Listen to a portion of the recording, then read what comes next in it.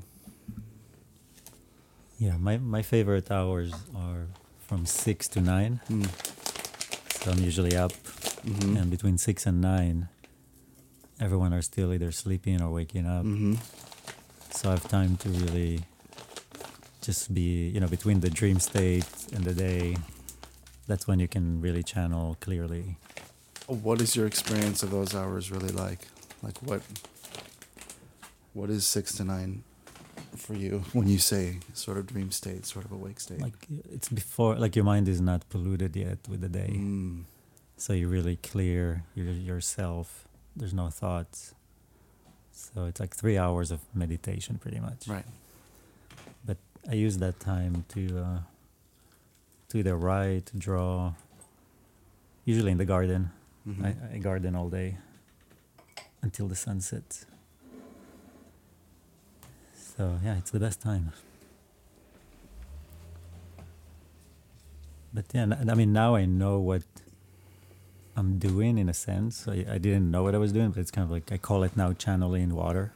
So I just have that space to let the water come through.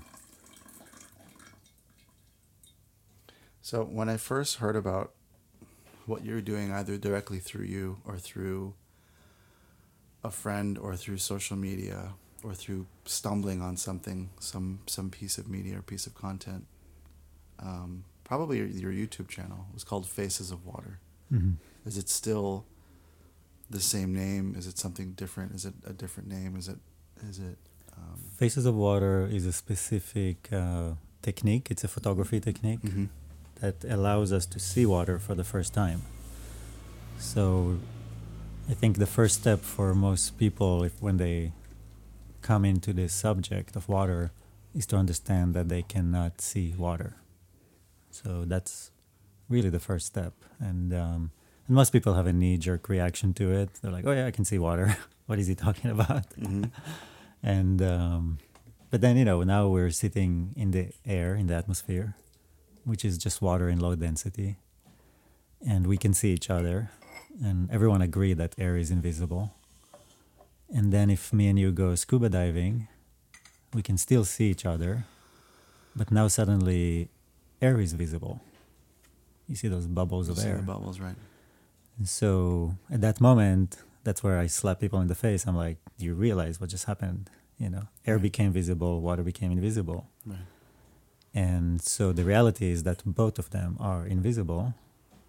The only thing we can see is the border between water and air, which looks like this shimmery mirror. Right. Either it's spherical or sometimes it's another Yeah. shape. I mean, you can be underwater in a cave, and there'll be a gathering of air above you, and it just looks like a lake that is upside down. So, but the ocean is full of bacteria, dirt, debris, foam, bubbles, so you see that. But if you're in a really clear body of water, you won't see it. Yeah. I've seen a cube of ice that was 2 feet by 2 feet, and you couldn't see it. You saw through it as if it wasn't there. Wow. So it's all about how clear. Air can be dirty too, Mm-hmm. and like a hurricane or a twister, suddenly you see it. You see a form. Mm-hmm. So Faces of Water is about showing the true face of water, water in movement. That's the time that water will show you its true form. Mm. Because otherwise it takes the form of the vessel. Right. So if you want to see the form of water, you have to see water moving in water. And that's Faces of Water. And then through seeing water, which came after like maybe 10 years of research into consciousness, architecture of nature, that led me to water, and then to see water was kind of more of a gift. Mm. But So something you stumbled upon, in a way. it was a gift. It was a gift. Yeah, it was too much to be to stumble upon. I was so shocked. I was like, "No way! Come on, no Yeah. way! That's not possible." So I think once you treat water as a living being, it will show you its true face. And then when you see it, you can learn about it, because then you have visual data to go off of that you can understand, and form is informative. Form is informative. So I can tell you everything I need to know about a person just by the form. Mm. Same about an animal, right? Like you have a shark or a dolphin. They're actually very similar, but the form immediately informs you of the intention behind them. Stay away, I mean, play. even the way you suppose their intent. The way because this is a dolphin, I'm assuming a certain personality, versus this is a shark, I'm assuming a different personality, Mhm. which is either passed down through genes and DNA or evolution, or maybe passed down through forced media narratives, that kind of thing. Flipper the dolphin versus Jaws the shark. Yeah. Mm-hmm. And movement in water is the beginning of life. movement is character. So in order to move, you have to have a reason. There's no like this glass will never move without somebody having the intention of drinking this tea. Right. This cup would have never been made without the intention of imbibing tea from it. Right. Right. So the intention comes first, then follows a movement. That movement has a form, and through the form you can tell the intention. You see, they're connected. It's one thing. There's no separation between them. So that's why a movement in water that created a shark has that form. The movement in water that created the dolphin has that form. So a dolphin will never eat you. Right. Most sharks won't either. But there are just a few who maybe, yeah. But they do have a character. And that character comes from that intention. So anyway, there's infinite intentions, infinite characters, infinite forms. And that's all the animals you see around you. Mm-hmm. They're just the pure characters in consciousness. So when you're able to see the blueprint of those characters in water, you start to understand what movements are, right? Because we have social movements, political movements, music is movement. Everything is movement. Right. Sound is movement, right? Yeah. So all you have to do is find the intention and the source of the movement. Mm-hmm. And how long ago did this gift come to you? This gift of seeing water in this way? It was the year of the water snake, 2013. First day of the year. Mm-hmm. I knew something was going to happen, but I had no idea that. Are you a snake yourself? Yes. Oh, interesting. Yeah. So is my partner. And I have a tea. The next time we drink tea, I actually have a year of the snake tea. That'd be interesting. Yeah, that'd be fun. Yeah. Great. So year of the snake, so a few years ago, about 6 years 2013, ago. That was specifically finding out about how to see water. Mm-hmm. But the journey started since I remember myself, which started around the age of 10. Mm. I don't remember much before that. So that kind of was a sharp beginning to my life in a way. Mm-hmm. And yeah, since then I've been on this journey of searching for the cause of movement in nature, in a sense. And doing it through different mediums as well. I mean, I always draw, mm-hmm. and my drawings are not that different from what I found in water, mm-hmm. but I never knew what they were. As a kid, I used to think, I didn't know what channeling was. So as a kid, I was convinced that there were like aliens drawing through me. Because I knew that I wasn't drawing it. I could not ever reproduce what I made. Mm-hmm. Like if you told me, draw this, I can't. Mm-hmm. But if I sit down, put pen on paper, and I draw something, it comes out. And when I move back from it, I'm as shocked as you would be seeing mm-hmm. it. Mm-hmm. I'm just like, whoa, this is cool. I can't do that. So that was interesting. Yeah, it's interesting to learn after the fact. Well, to learn in a sort of multi-timeline. Right. A very faceted way of experiencing time. Actually reminds me for a quick second about this. Did you see this film from a few years ago, Arrival? Have you heard of it? I don't think I saw it. It was a film by what's his name? I think Villeneuve, Denis Villeneuve. He did the newer Blade Runner. Mm-hmm. Anyway, he made this film Arrival, which is about a linguist who gets asked by the government to help translate language from another place in the galaxy, because in the same moment, these like 12 huge ships arrive at different locations across the globe, mm-hmm.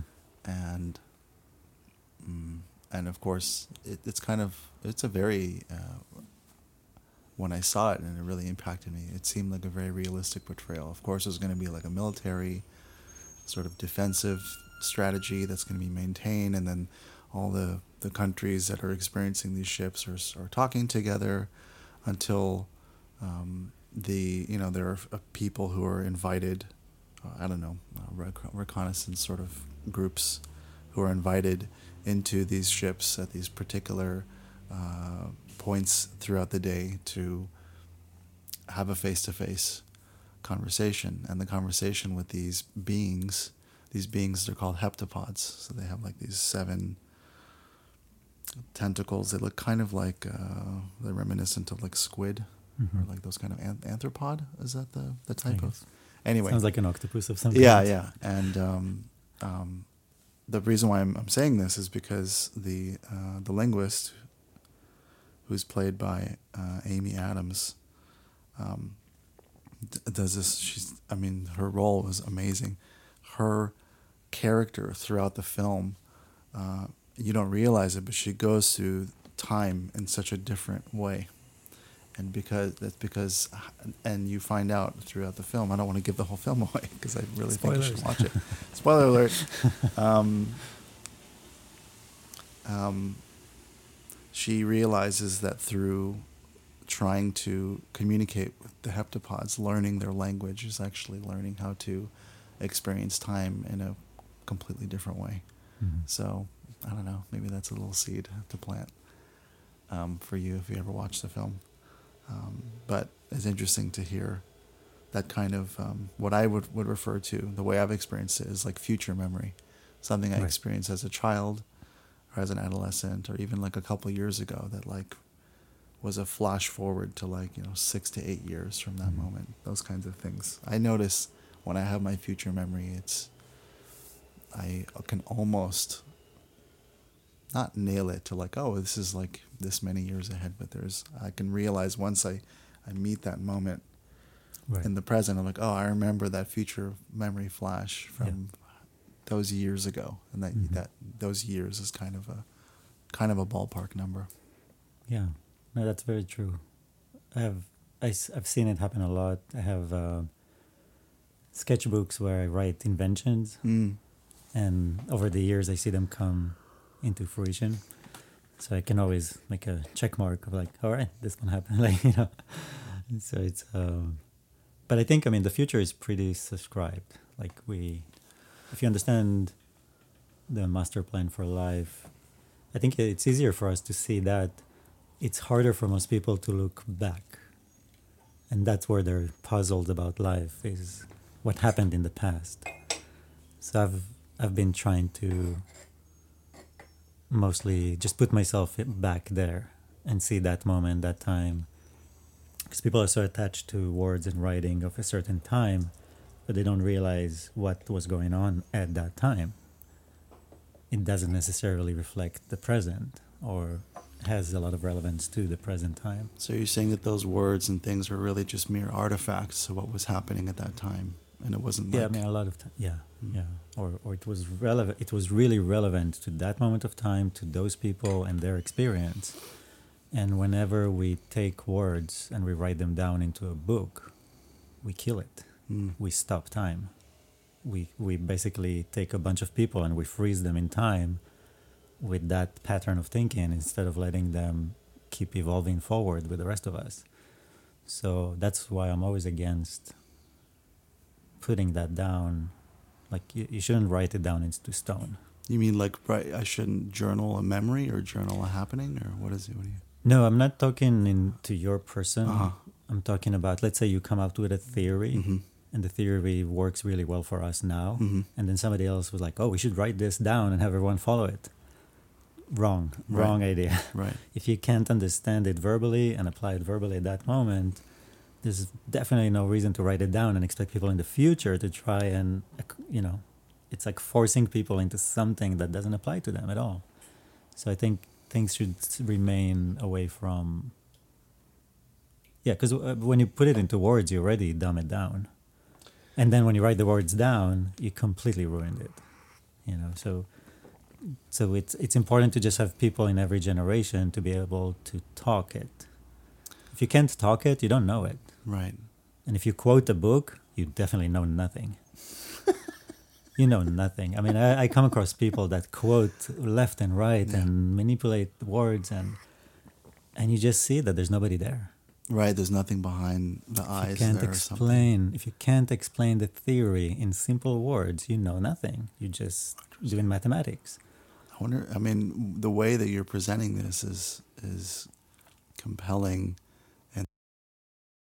and free flow and understand it and explain it, and you know what I mean, because I keep myself free from the data that is attached to it. So if I see a person 10 years from now, I will spot that person in a crowd of 1,000, but I will not remember their name. Right. Because that's the least important part. But I'll never forget their body language and demeanor and what they are. Right. Their movement, in a sense. Mm-hmm. So it's good to free your mind from that data. You can put it down on a hard drive, whatever. You know, it's the same. A book, a hard drive. It's the same thing as writing things down into stone. Mm-hmm. But you shouldn't attach to them and start quoting and memorizing, and there's something about that free flow, keeping your mind free, just free. Well, yeah, I mean, memorization, retaining facts to be like a hose, you know, like facts go in and then facts go out, right? Through memorization, testing, those kinds of modalities. Yeah, I can't remember anything that was, let's say, like if I think back about like my, I don't know, years in high school or years post-high school or even pre-high school.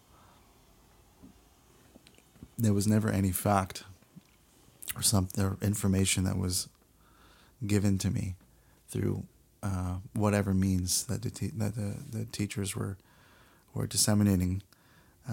It was really just the personalities of the teachers or the friends or the experiences I had with friends, you know, learning to surf or playing music or your first kiss or that kind of thing. Those are the memories that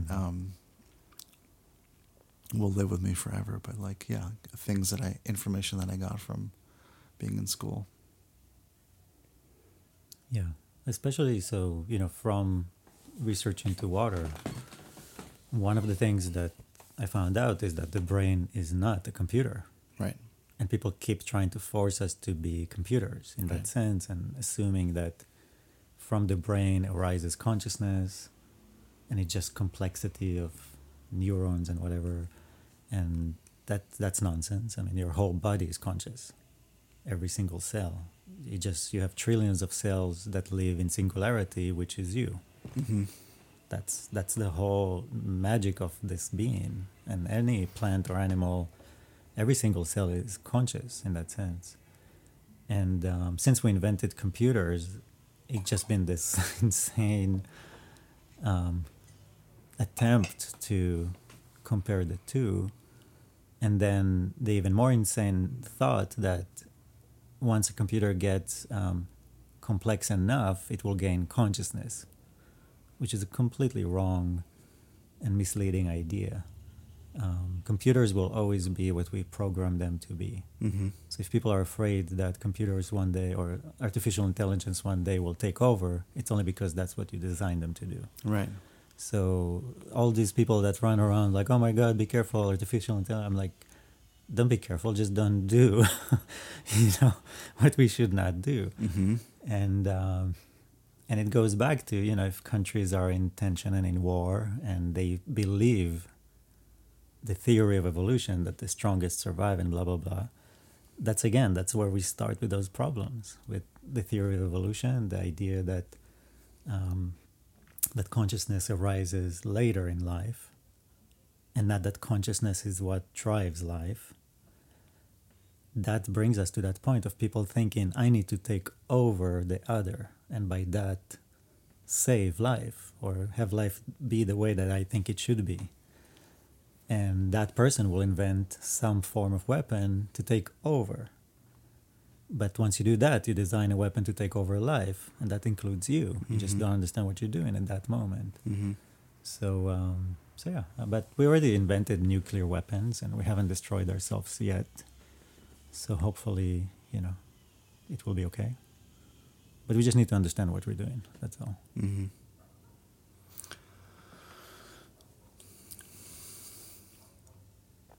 How does one come to terms with understanding what one does? When you realize what you are. So most people don't know what they are. And you can see that now. Identity is the biggest topic of conversation. Sure. Everyone are running around claiming to an identity. Right. I'm this, I'm that, Right. I'm. I'm not this, I'm not that, yeah. And so first of all, human is just a vehicle. That's not your identity. Right. And the word itself is just a name. You can call yourself Joe, whatever. I'm Joe. Everyone is Joe's. That's not identity.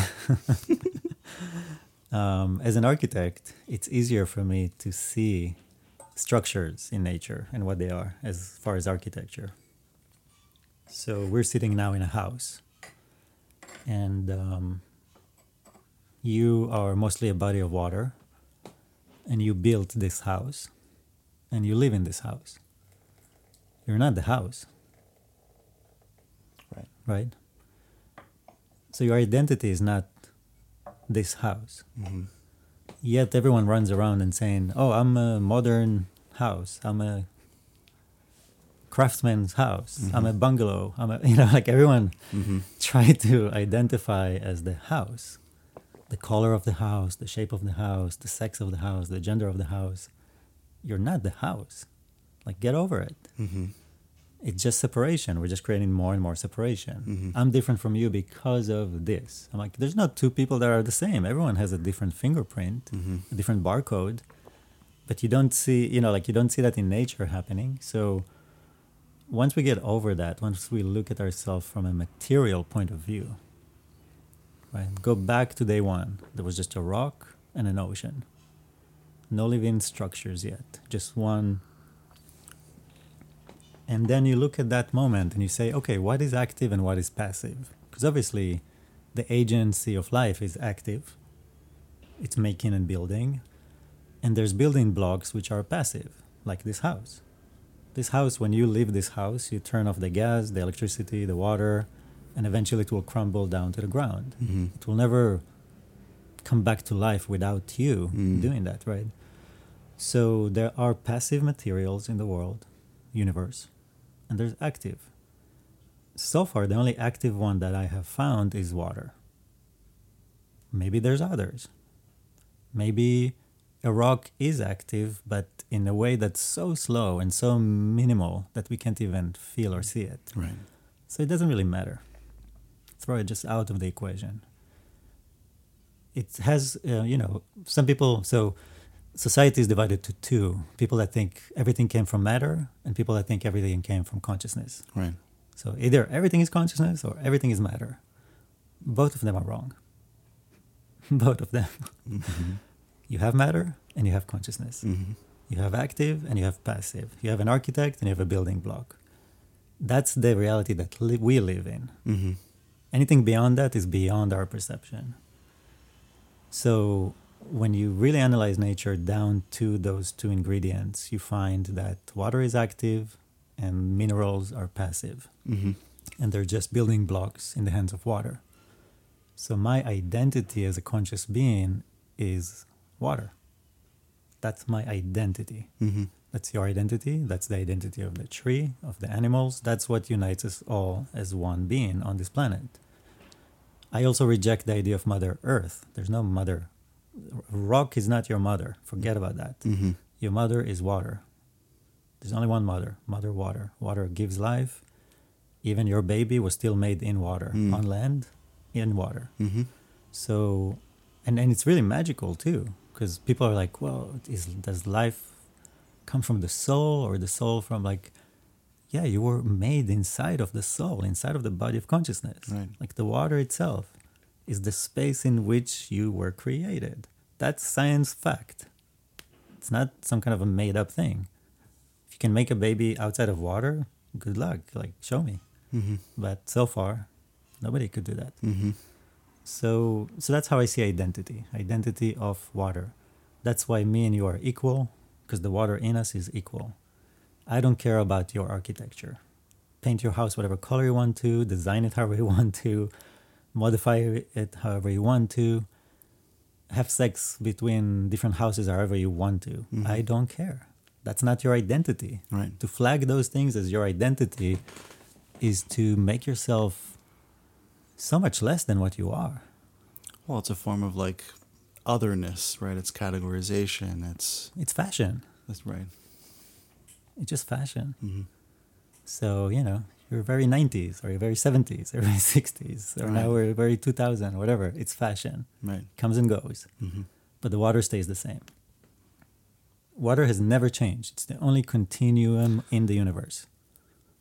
Water has never changed in billions. I mean, it's even silly to quantify like units of time, like billions, right? Billions of years. We don't know how old water is or where it came from. So it may not even be. Because you can only date carbon. Right. There's no carbon in water, so you Right. can't even date it. You can burn it, and it will come back exactly to the same form. So it's also an infinite source of energy. Like, you can't destroy it. Right, from vapor back to... There's nothing you can do to it, Mhm. right? So how is it not our identity of the soul? Like, the cycle of water on planet Earth is the cycle of the soul. What's more simple than that? Mm-hmm. It's scientifically proven. It's scientific fact. If you...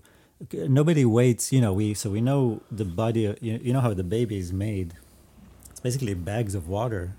Like the beginning, the construction is made, and then it just pumps water in. Mm-hmm. The baby grows. Mm-hmm. But when we bury a person, we don't stick around to watch that. Mm-hmm. We assume, oh, the soul left the body. This is a dead body. Right, so you just kind of throw it away. We bury it into the ground. Mm-hmm. Keep it on the ground and watch it, and you'll watch life leave the body. Mm-hmm. It's very active. Mm-hmm. And you'll watch the water leave the body, and then if you believe in reincarnation or whatever, you see the body goes into the plants, animals, groundwater, river, ocean, cloud. Mm-hmm. It's right there in front of your eyes, but we bury it. We bury that moment. We never see it. So seriously, it's all about seeing. Mm-hmm. If you know where to look. So I reject the idea that the soul is abstract. That's not scientific. Mm-hmm. Water is abstract enough. Yeah. Like, what's more abstract than water? What's more artistic than water, really, if you think about it? Like, if you were into space, and I would be like, find me the one material that can represent the soul. Like, look around all the planets, Yeah. find the one thing that might be close to a soul. It would be water. You'll come to Earth. I mean, given something like water that exists outside of time and outside of and beyond any construct of like shape and form, because it can assume many forms, many shapes. The only constant seems, as you say, seems to just be that water is active, is that it moves, right? Mm-hmm. It's inherently alive. It's inherently alive.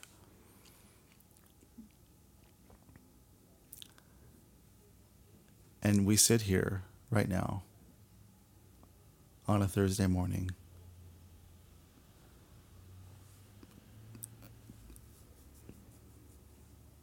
having a discussion with water in these forms, right? The forms of these vessels, this tea vessel and these cups and this teapot, and thinking about the story of these tea leaves, where they come from, this part of China, like what kind of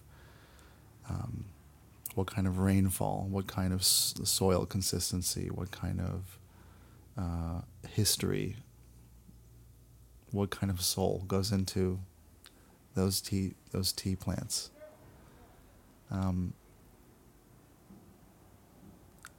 How can people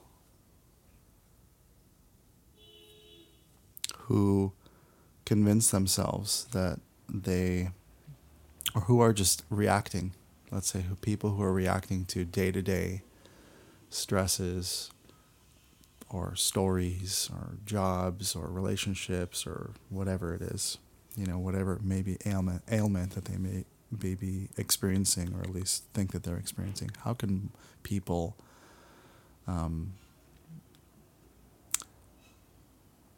appreciate a little bit more this kind of just the wonder of water and with what you're talking about? Like, how can people, I hate to say, distill it down to just appreciating it a bit more?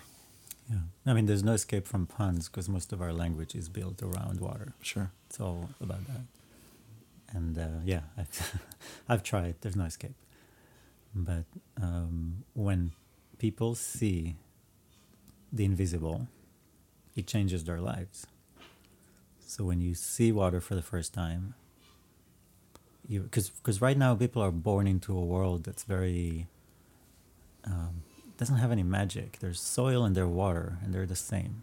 There's just abundance of this material. They even in the dictionary somewhere I read that water is like soil, which is a crime. Mm-hmm. And so people are walking in a world where they don't know what a tree is. Mm-hmm. They don't know what an animal is. They don't know what they exactly are and how those things tie together. Mm-hmm. And that's the source of the beginning of illness, Mm-hmm. that separation. Separation leads to depression. You mean othering yourself from nature? Like the fact that somebody feels like they don't belong, Right. loneliness, is insane. Mm-hmm. You are inside of the whale. Mm-hmm. You're inside of the thing. Mm-hmm. Unless you're floating out in space by yourself, you cannot say, I don't belong. Right. Right. So once you open their eyes to that flow of water between all beings, the equality of all beings, the connection between all beings, they start connecting in a way of, some people do it through meditation or through different activities, but suddenly you realize there is more. There's real magic. There's real intelligence and consciousness and purpose. Life is not random mutations of DNA. That's horrible to think that you're a mutation that has no purpose. Mm. And today many kids are, they go to school and that's what they teach them. And then no wonder they go killing themselves or others. Because why not?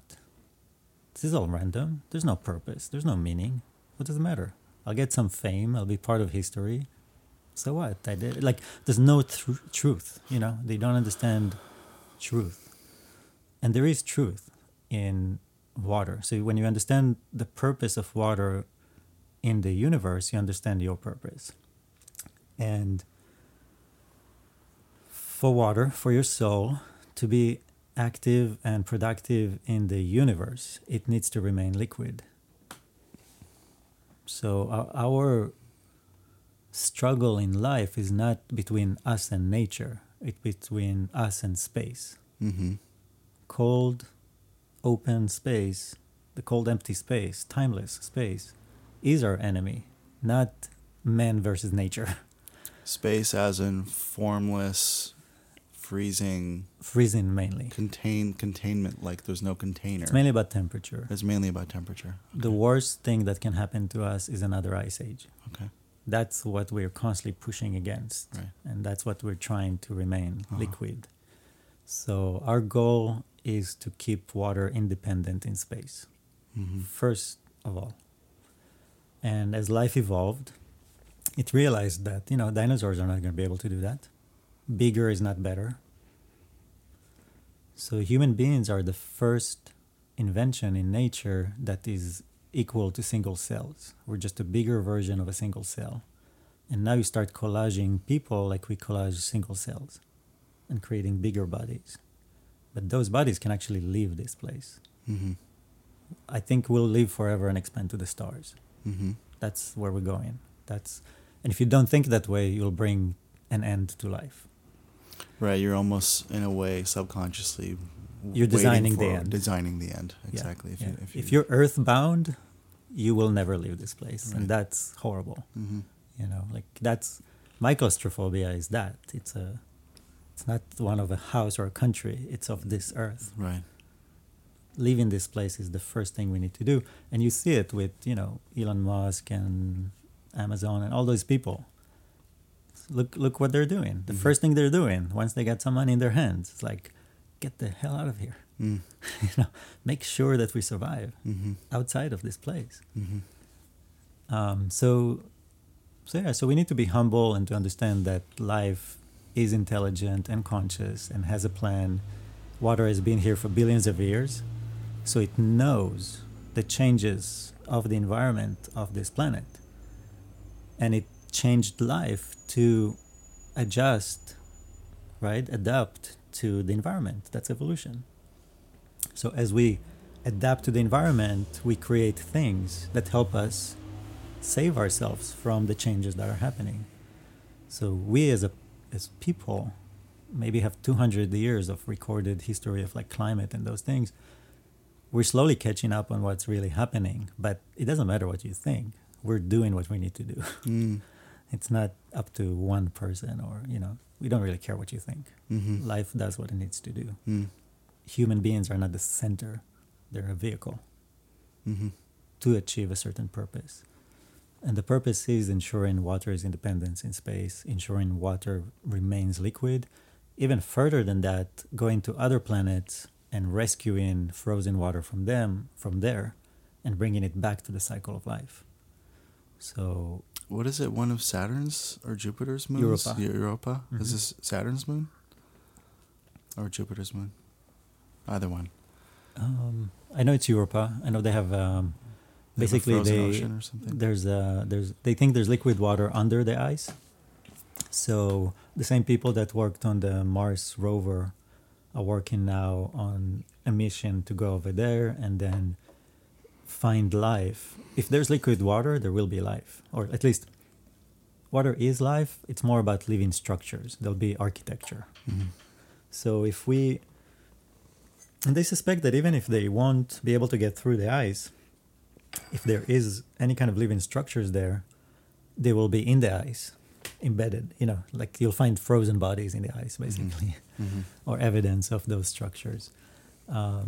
It's not a big mystery. If there's liquid water, there's architecture. And we know what architecture is possible. So if you know what the building blocks are, you know what water will do with it. So you can kind of know what you'll find. It just depends on how long water has been active, how long it had time to build up structures. I see. So the map of evolution is true, but the idea that it was random is not. So that's why I coined this term evolution of creation. There's somebody making something, and it's making it better all the time. Right. So it's just not random. The theory of evolution was changed over time to fit political agendas. Mm-hmm. Darwin believed in God when he created the theory of evolution, but when his daughter passed away, that's when he denounced God. Mm-hmm. It had nothing to do with his theory. Mm-hmm. It was his own emotional state, Mm-hmm. and experience. And I don't use ever the word God. Like I think that word is too polluted nowadays, and It's too personified to me. we need, water is the thing itself, and that's it. That's where it starts and ends. It's easier to understand that you're a cup of water out of an infinite ocean of consciousness. That sounds like an Alan Watts thing, right? Mm-hmm. That sounds like Watts, yeah. So there's a lot of people that describe it that way in many different type of words, like you're a drop in the ocean and there's an ocean in you, and there's Mhm. many ways because they're all true. Mm-hmm. Everyone, when you realize that same truth, there's no other words to describe it. Those are the words.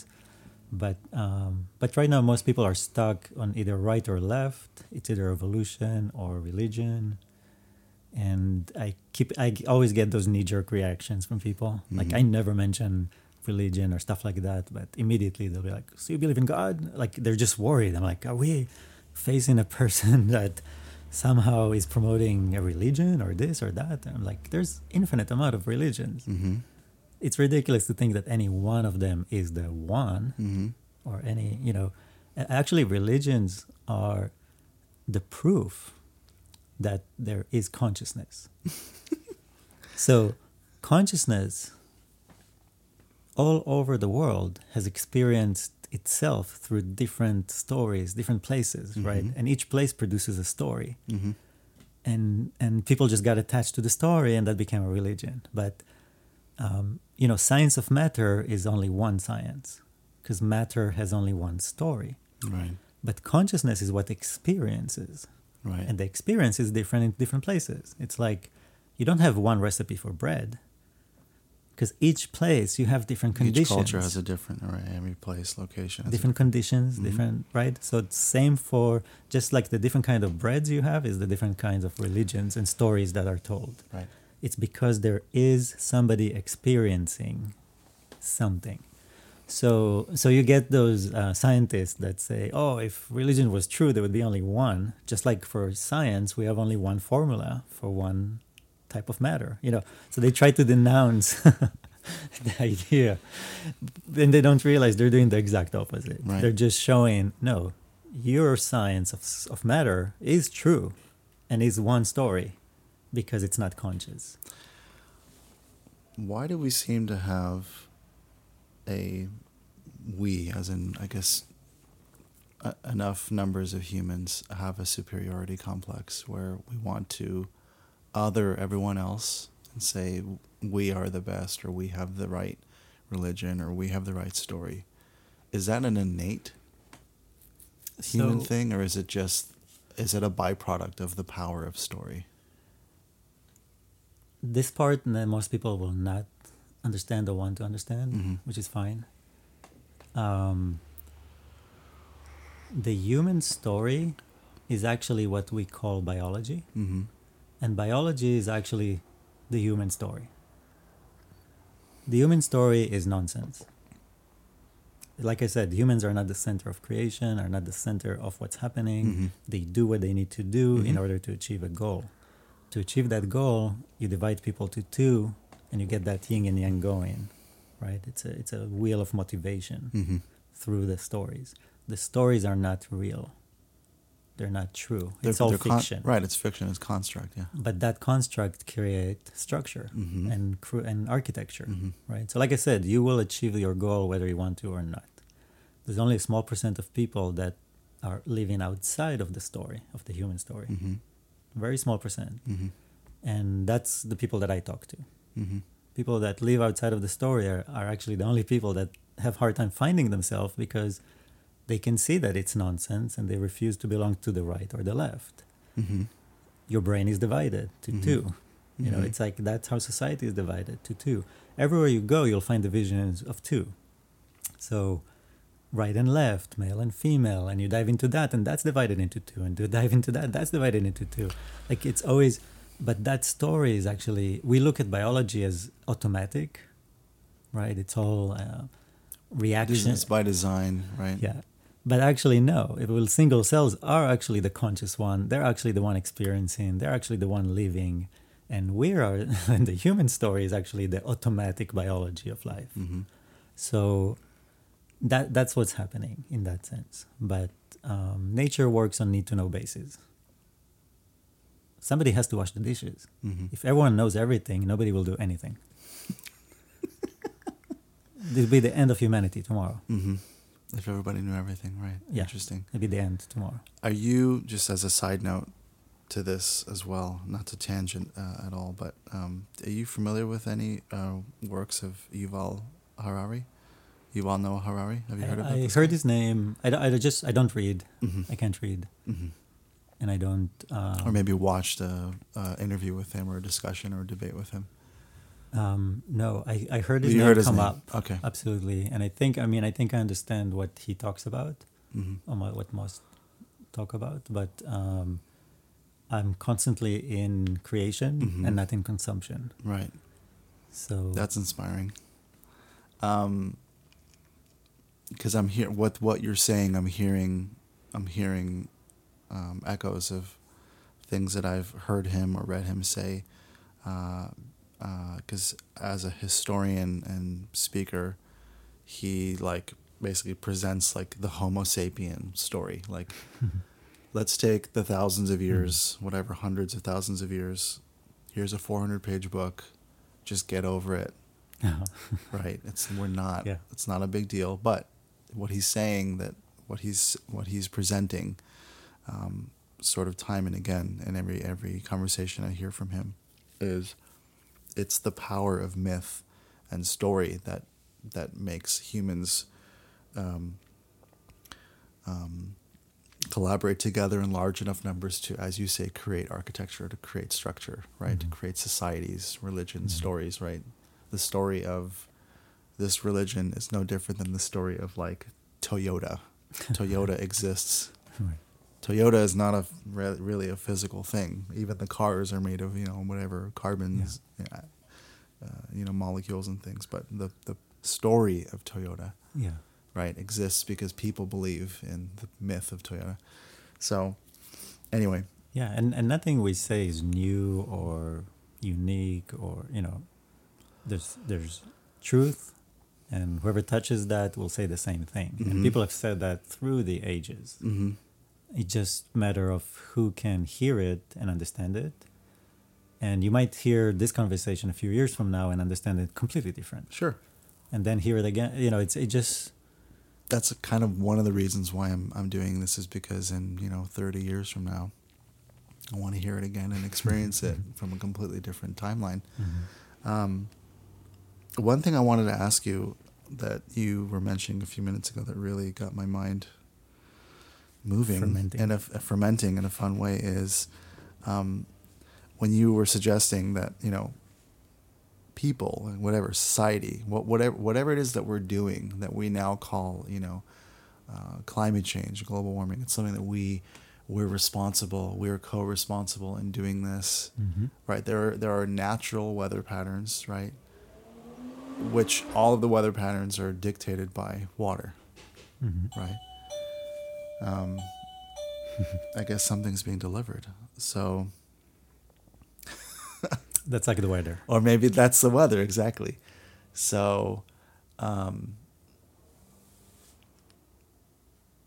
that's one of the most controversial views I have, because it doesn't fit within the current political place. Right.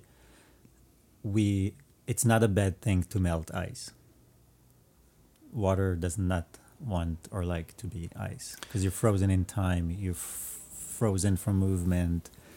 And the funny thing is that, we, instead of saying, hey, rich people that live on the coast, you better go up to the mountain because the ocean is going to rise, we're trying to prevent that. Good luck holding back the ocean. You're going to get washed away in a minute. Right. So again, it's understanding the purpose of life, and the purpose is to not be ice. And melting the ice. To not be contained, really, is another way of saying that. I mean, being ice is being frozen in time. Yeah. Time and temperature is the same thing. It's one unit. And imagine, that's the worst thing. Imagine being cold. Imagine being frozen in time, not being able to move. You're helpless. It's the worst thing for water. That's why so many planets are dead, because they're frozen. Frozen in time. So there's the ideal state for water, which is liquid at a certain temperature. And then it's the most connected, active, productive. And that's the goal. Too hot or too cold doesn't work. Right. There's a certain temperature. And our bodies is that ideal state for water. And that's why, in a sense, you can actually calculate the ocean is trying to leave the ocean. To leave or live? To leave the ocean. The ocean is trying to leave the ocean? Yeah. Okay. Water doesn't like salt or to be cold. And if you follow the architecture of life, you see that it's constantly building structures that filter out the salt and create temperature, like thermal control, like climate control, right? So, and the ideal temperature is our bodies. And you can calculate how many human bodies you can create out of the ocean. So you can actually know exactly how many people will hatch out of this egg, in a sense, and one day that will happen. All of water will be housed the ocean is homeless water. Human bodies are homes for water. Mm-hmm. So it's like looking at homeless people and buildings. The intention is to build as many buildings for all people. Same for water. So water is constantly building structures and constantly trying to leave the ocean in every possible way. Mm-hmm. And that is in some way a goal for water.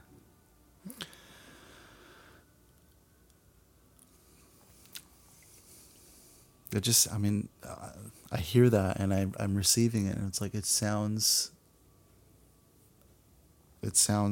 so simple when you think about it. Very simple.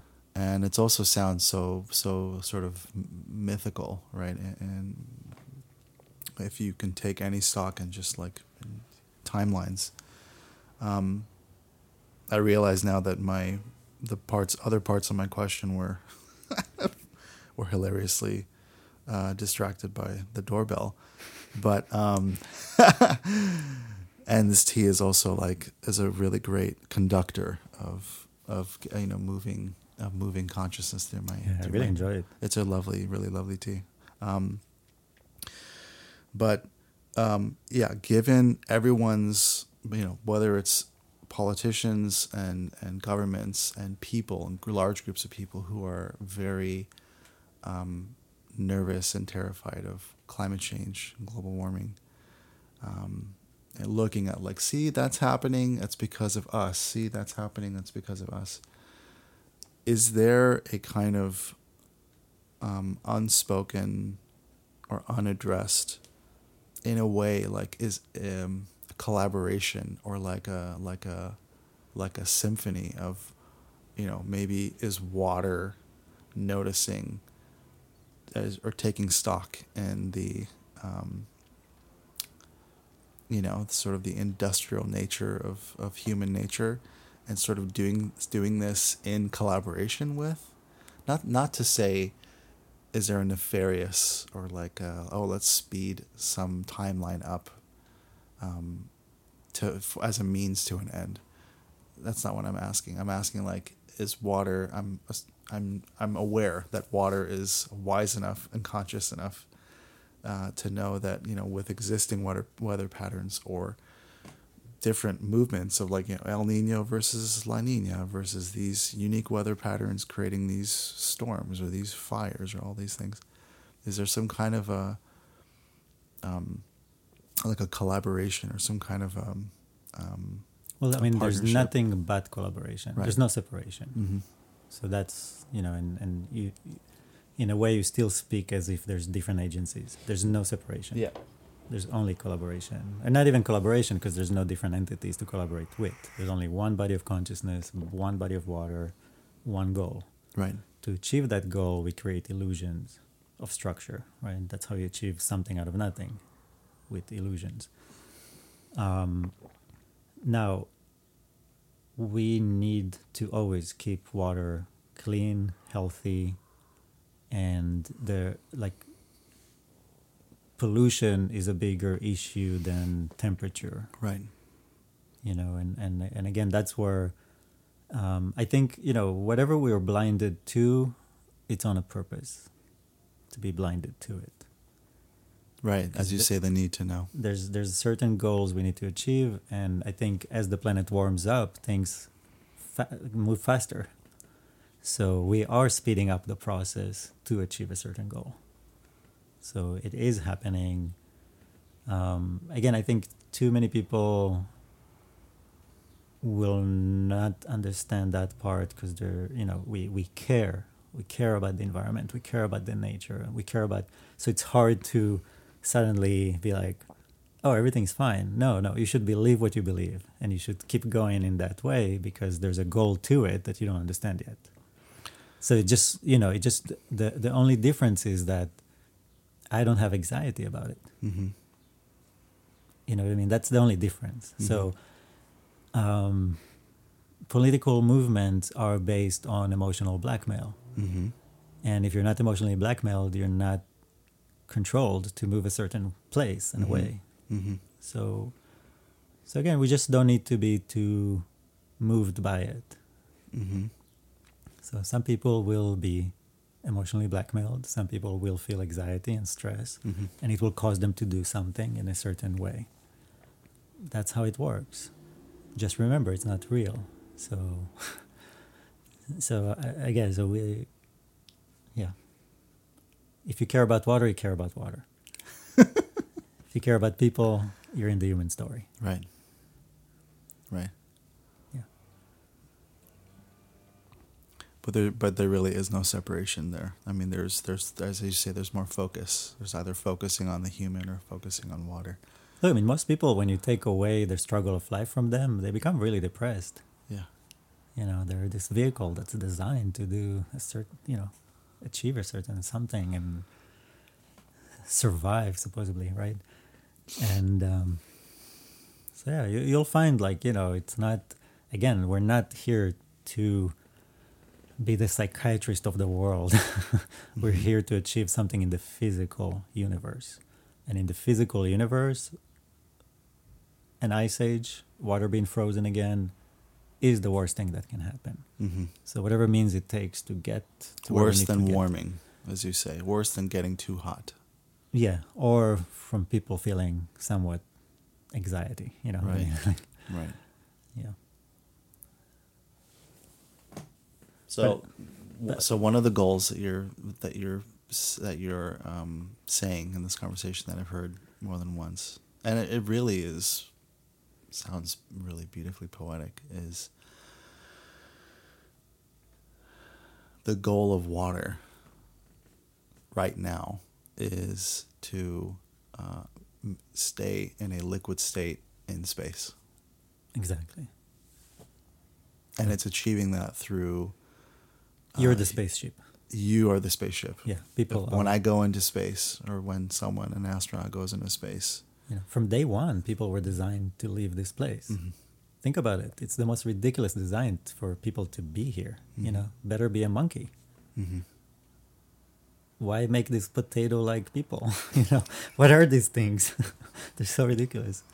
So they're designed to be inside of some kind of we'll build a certain armor outside of us. Mm-hmm. Because if you look at look at insects. Mm-hmm. Insects. Exoskeletons. Exactly. Right. So you're not complete yet. You're still the slug without the shell. Interesting. You're definitely in. Well, in an interesting way, there are facets of that happening through biomimicry and technology, or augmentation of the body parts, artificial limbs or artificial heart, or even the devices that we use to sort of augment our experience on the planet, right? That's interesting to kind of draw a parallel there. If you want, for those that can understand this part, the goal is for the minimum amount of water to control the maximum amount of matter. That's what growth is. That's what nature does. Say that again. The minimum amount of water to control the maximum amount of matter. One of the first movies ever made were a brain inside of an aquarium controlling the world. Uh-huh. So you could have one human brain control an entire planet. Mm-hmm. Without any other liquid, anything, really. Mm-hmm. You know what I mean? So... why is that a goal? That's part of how we can expand infinitely into space. Right. And, yeah. I see. Yeah, because consciousness doesn't have a scale. A fly is as conscious and intelligent as you are. Right. It's not about size. Mm-hmm. And we just think that because something doesn't speak English, then it's not conscious. Right. Including people. Even though people that come back from a coma and tells you, I've been conscious for those 12 years. And I've remembered everything that happened and heard everything that happened. I just could not, so it's the spirit inside of a vehicle that, the steering wheel was broken. Mm-hmm. So, like if you're in your car and your car is broken down, at least you can call somebody and be like, hey, get me out of here. Mm-hmm. But with a human, it's a bit more difficult because you just lost that ability to communicate. Right. So we even call them vegetables, Right. which just shows you exactly what vegetables are. Right. They're conscious beings that can't talk English. Right. That's all. Right. Well, they're also vehicles of water, right? Oh yeah, every vessel of water is a vessel Every of vessel of consciousness. Consciousness.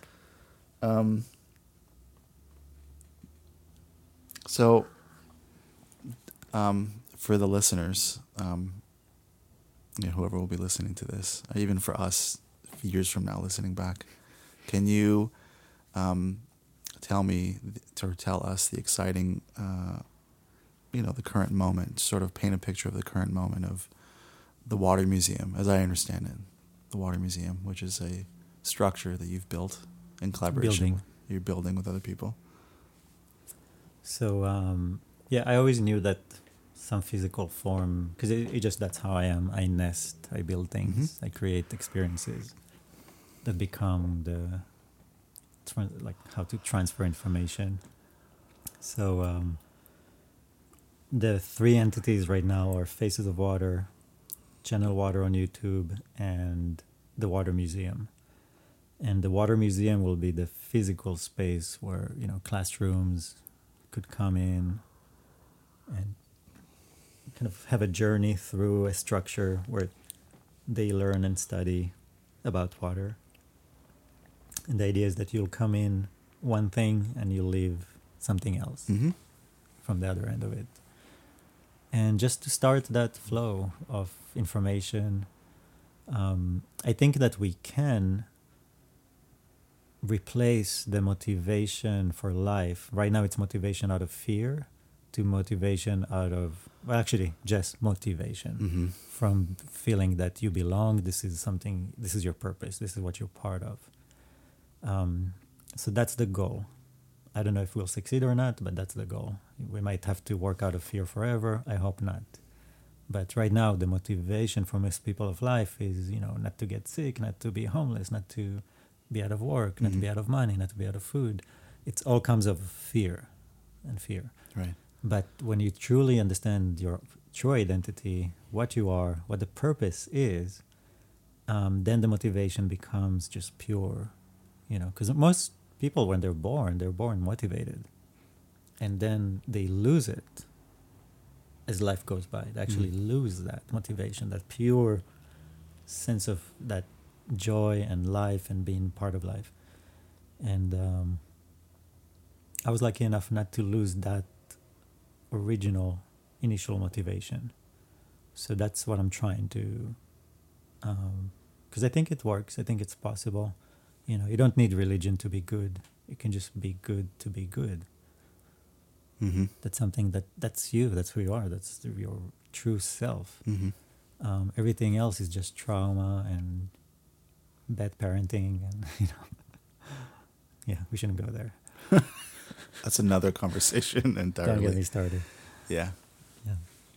So that's the Water Museum. It will be the physical form of Channel Water in a sense. So those two will be, one will be broadcasting out to the world on the internet, and the other one will be an actual physical.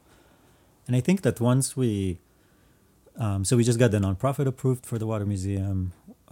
We'll do a year of fundraising now, and then a year of renovation. We have already the building, and I believe that once that building will be complete, I think every city and country will want a water museum, because they'll see the benefit of what it does to their people.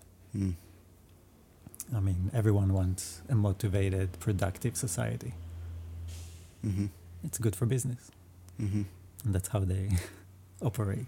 Right. It's good for business. You could argue there's an economic benefit to it. As you should, Yeah. It moves things, right? It's a motivator. Yeah, there's nothing wrong with being productive. Just as you were saying these things, I had one... Is there ever one last question? But as you were talking about the internet, it suddenly dawned on me that the internet is kind of a metaphor for water, or at least like the movement of water. Not water itself, but the fact that there's a constant movement or dissemination of ideas or stories, but there's also like the divisiveness or the way that humans kind of naturally, how else can I say, want to like. Well, you can compare it in a sense to so the DNA in your body is made and used by water. Mm-hmm. And for people, that's the internet. Mm-hmm. That's our DNA in a sense. Mm-hmm. So that's where all the information, knowledge. So just like any cell, if it has access to DNA, it has access to all the knowledge it needs, and it can make anything it needs to do. Same for you. You can be in the middle of the desert. If you have Wi-Fi connection, you can get online and find out how to do certain things and build certain things, right? So that's how the two correlate. So yeah. And by the way, I think that for the people that think that everything is consciousness and abstract, just remember that when we journey, whether it's through meditation or different substances, the space you journey into, it's into being water. Mm-hmm. That's what it truly feels like and is to be water. It's that, it feels like it's all energy, but that's the wrong word. Energy is energy. Consciousness is consciousness, two different things. But it feels like that pure, ultimate connection of being one body of water. And, water doesn't have it has eyes when it's in a bodysuit like ours, but water itself experiences the black open space and its electric connections and flow of information, which is exactly what you see. You either see the water spiraling in front of you with everything, that liquid of point of life, or you dive in even deeper and you're just in that pure consciousness, which, we can see from many illustrations and things that people have tried to bring back. And right. So that's where I think people have that mistaken idea that you get outside of your body. Right, out of body experience, as they call it. You actually go in and connect to the trillions of cells that are connected to the DNA. And for that moment, you're connected to that DNA, to that infinite knowledge, all your past life, everything, right? It's a lot, it's overwhelming. But that's where you come from. So one shouldn't be obsessed with going back there, because you are going back there whether you want to or not. While you're in this bodysuit, you start there and you end there. Yeah. Right now you're an astronaut, and you're disconnected from there. And we're trying to recreate that network out here in this level, in this scale, right? We're just scaling up life, that's all. Mm-hmm. Just taking what's there and scaling it up. So just to make it easier for people to understand why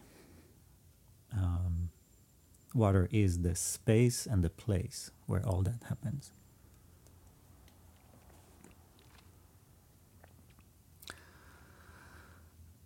Yeah, it's great. No, I mean, I love hearing it, because it's another way, another new yet remembered way to relate to this experience, which I've been experiencing now for 10 years, which is something that I've been sharing with people. And warm water is good, by the way. What's that? Warm water is good. It's really good. Yeah, and trying not to dirty it up with words or definitions. This is this because of this, right? Or this tea ceremony is because of this. Or when you do tea ceremony, you feel or experience this. It's like I don't want to dirty it up with language or descriptions or labels. But there's that kind of like void of narrative to just experience, as you say, even if it's for a brief moment or for a trip or a voyage, to experience water consciousness, because this is entirely like a one vehicle for water that I've been just enamored with for long enough, but obviously not long enough, because I'm going to be doing it for as long as I can. Yeah, they're not really tea ceremonies, they're water ceremonies. They're water ceremonies. And you put certain intention into it, attention to it, and then you put it in your body. So it does something. And yeah, it's it is, yeah. But now people can understand why. Mm-hmm. You know, it's not an abstract Mm-hmm. mumbo jumbo Mm-hmm. talk. Mm-hmm. It's the most scientific thing there is. Mm-hmm. It just water is the biggest unknown in science right now. So, yeah, I don't think there's tools to measure consciousness. That's why scientists are ridiculous to even talk about consciousness. They Mhm. should never be allowed to, unless they show me the tool and measurements of, Mhm. you know, how do you even measure such things? Mm-hmm. There's art, philosophy, sociology, poetry, music. Like there's all those million things that are the measurement of consciousness. Mm-hmm. None of them involve inches and temperature and Fahrenheit. Like there's no increments. Units of division or increments, Yeah. right?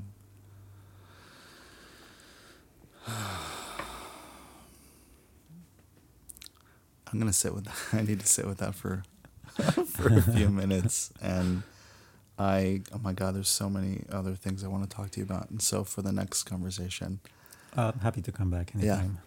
or even at you know, at the museum, we could even do one there as well. Mhm. Yeah, the next one we'll do, and we'll cross section Mm-hmm. channel water and Mm-hmm. what's the name of your podcast? This is called Wabi Sabi Podcast. Oh yeah, now I remember it. Yeah, which is a really, I mean, it's now a funny story in and of itself. You know, thinking 2 years of like, I don't know what to call this thing, and I don't want to make it perfect. I'm not trying, even though I have aspects of my cosmology that aims for perfection, even through this means or this vehicle, because there's an order or a cycle to things. I wanted to actually embrace the imperfection of it, so that's why I was like, well, for now, I'll just call it Wabi Sabi. I love that. So, because it feels very, watery, yeah, I'm looking forward to getting feedback for this talk. So, ways that people can find you: Channel Water on YouTube. That's the main place. That's I think the main place. Yeah, because that's the most living. That's constantly being updated. Right. All the information is Constantly there. evolving. Yeah, because a website is kind of a Well, it's kind of think of the past. It's more static. It's not so kinetic, right? yeah, So Channel Water. yeah, on Okay. YouTube, and that's where we'll have updates about the museum, about Faces of Water. We always have exhibits and different lectures, poems, talks. Mm-hmm. Then we'll be doing tea there as well. Absolutely. Mm-hmm. Yeah. People were like, hey, let's have, do a monthly barbecue. I'm like, I like the idea of tea ceremonies. Like that's our form of barbecue. Cool. Yes. Excellent. Amazing tea. Yeah, Thank right. you. And especially right now, I'm just like, my experience at this moment, given the absorbing all the words and information and it's just, I'm I'm kind of in a post language moment This is right one now, should which is again, it's like water. It is water consciousness. Mhm. So, thank you for coming, Thank you. and I look forward to the next conversation. Yeah, I think we'll be very soon. I Mhm. want to continue this. Mm-hmm. Thank you. Hope you enjoyed the conversation as much as I did. I'm looking forward to many more conversations with Moses. In the meantime, please go check out Channel Water on YouTube and subscribe to his videos. You can also check out facesofwater.com for more info on his art, including the upcoming Water Museum here in Los Angeles. If you haven't already, please subscribe to the podcast. And please leave a review if you're feeling it, as reviews help the podcast in terms of search results. Again, also check out patreon.com/Wabi Sabi Podcast to consider supporting the podcast directly. And stay tuned for more episodes with more guests and some tea events that I will be doing here in Los Angeles. So more info on that will be at wabisabipodcast.xyz, which is the dedicated website for the show. Thanks again. Bye.